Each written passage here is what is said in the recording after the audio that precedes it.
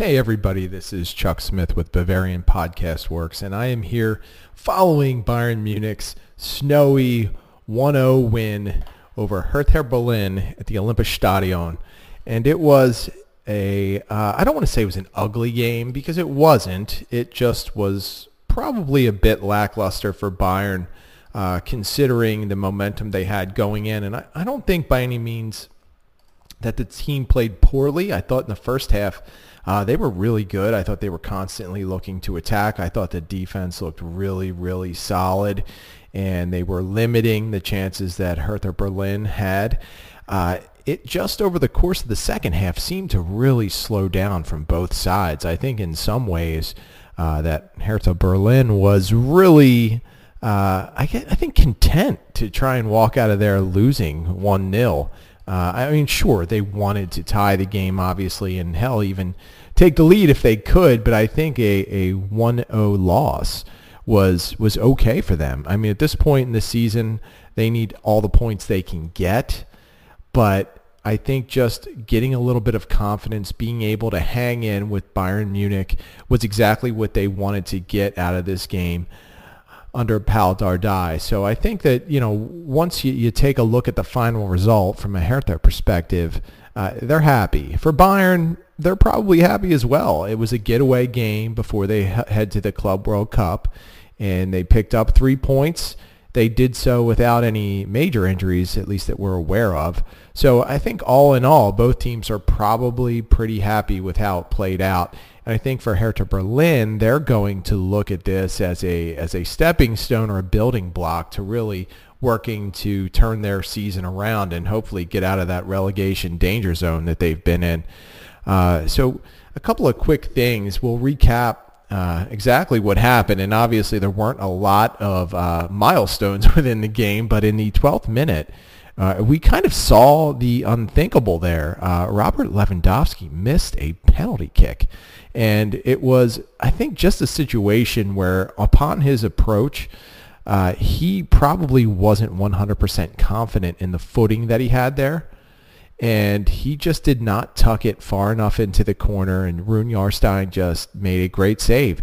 Obviously, Jarstein guessed the right way. I think he read Lewandowski pretty good, and then he was able to get outstretched and make the save. But Lewandowski did not have the best accuracy on that shot, as I said, and I think if he could take that one back, he might have just went with a little more raw power than anything. I think he almost tried to be a little bit too cute because the playing surface was so slick. So I know it's really weird to see that, but yeah, he missed one. And at that point, Bayern was firmly in control. Leroy Sané did an excellent job of drawing the penalty. And I think just about everyone assumed, okay, well, this will be 1-0 pretty quickly. And it wasn't. And I think that, those things happen over the course of the season. I don't think that what happened on that PK is going to shake Lewandowski's confidence at all. I just kind of think that was one of those situations where he wasn't quite sure about the field, and he wasn't quite positive he was going to be able to stay on his feet if he went with more power. So we'll chalk that one up to the conditions, and hopefully Lewandowski, the next time he gets an opportunity, will bury it. But it was just about 9 minutes later when Thomas Muller found Kingsley Coman, and Coman ripped off a shot that deflected off, I believe it was Niklas Stark, and over the head of Jarstein into the net for a quick 1-0 Bayern lead in the 21st minute. And you know what? That is how it would stay for the rest of the game.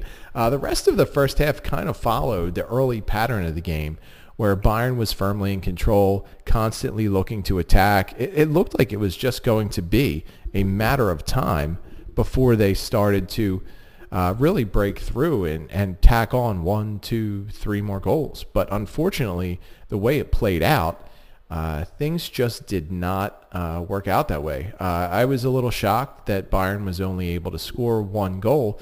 But like I said, once the second half started, I think, Bayern probably had their minds heading on their flight to Qatar, however it's said. Derek Ray actually probably had the best pronunciation of it, and I'm probably butchering it as usual. But Bayern, I think, lost its focus a little bit.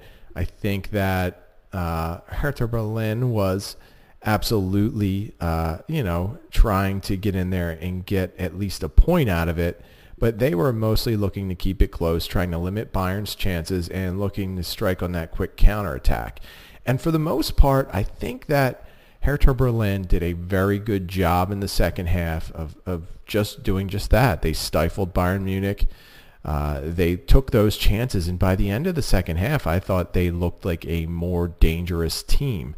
The problem for them was they had several opportunities to beat Manuel Neuer, and whether it was Neuer stepping up or Cunha having an unfortunate chip that went wide of the net, it just became a situation where no matter what Hertha did, they were not able to find a way to get the ball in the back of the net.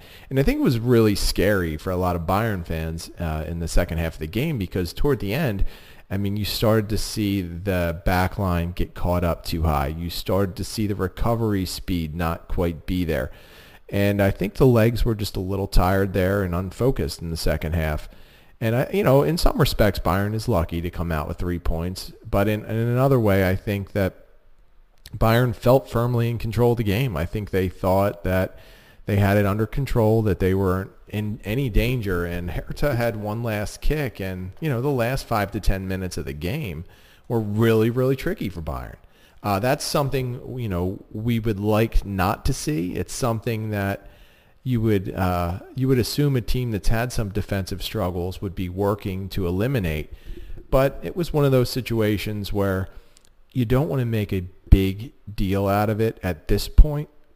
When you look at the overall situation, snowy game, poor conditions, getaway game. I mean, they are leaving for at least a week. And, I think just minds started to drift off of the task at hand. And, occasionally that does happen. I mean, it doesn't just happen to those of us who are office drones who sit in a cube or an office and have their minds start to wander on a Friday. Unfortunately, it can happen with athletes too. And I think, at least for the second half, the latter part of the game, that Bayern did struggle a bit with that. They lost their focus and they forgot some of those things that were so key in maintaining control of the game early. They got sloppy in possession. They started to take unnecessary chances.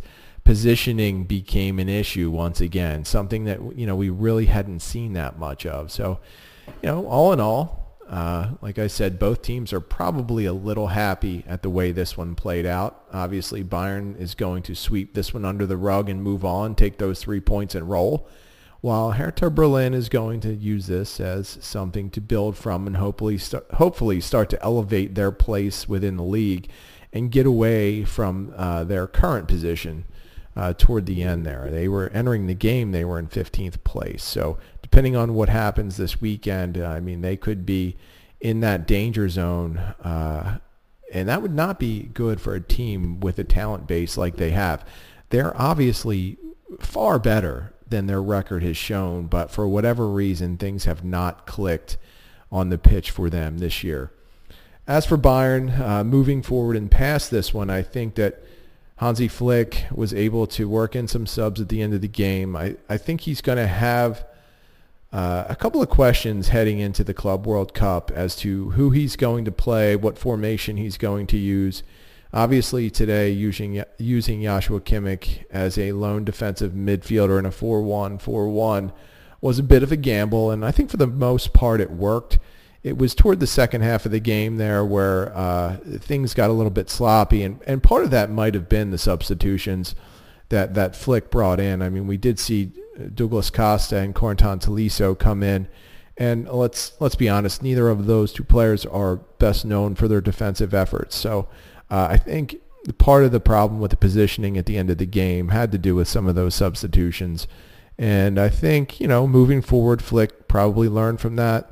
Well, it'll be really, really interesting to see what he does at the Club World Cup. Will he continue to roll out with this 4-1-4-1, or will he go back to the traditional 4-2-3-1? I can't see him going to a 4-3-3 in this setup. I just don't think at this point he's got the personnel to try it out. I also don't think we're going to see him use a back three at this point. But, hey, you never know. Depending on what happens in these games, and by all means, Bayern should be a heavy favorite in each game. It'll be interesting to see how Flick uses his personnel, how he aligns them. And I think that, maybe he'll have an opportunity to experiment a little bit, but I think first thing will be first, and Bayern will be looking to take care of business, much like they did in the first half against Hertha Berlin. So I think that'll wrap it up for us. I appreciate you guys listening. You probably heard way too much of me this week. I was on the flagship show this week. I also did the Der Ausblick episode, which I hope you check out because we had a band Pine Tree Garden send us in a pretty cool Bayern fan song. So if you can, check that out. But I appreciate you sticking with me. I know it's a lot of my voice right now, but I promise the other guys will be involved a little more because you probably like hearing them better than me. So thanks again. I appreciate it, and we will catch you next time. Bye.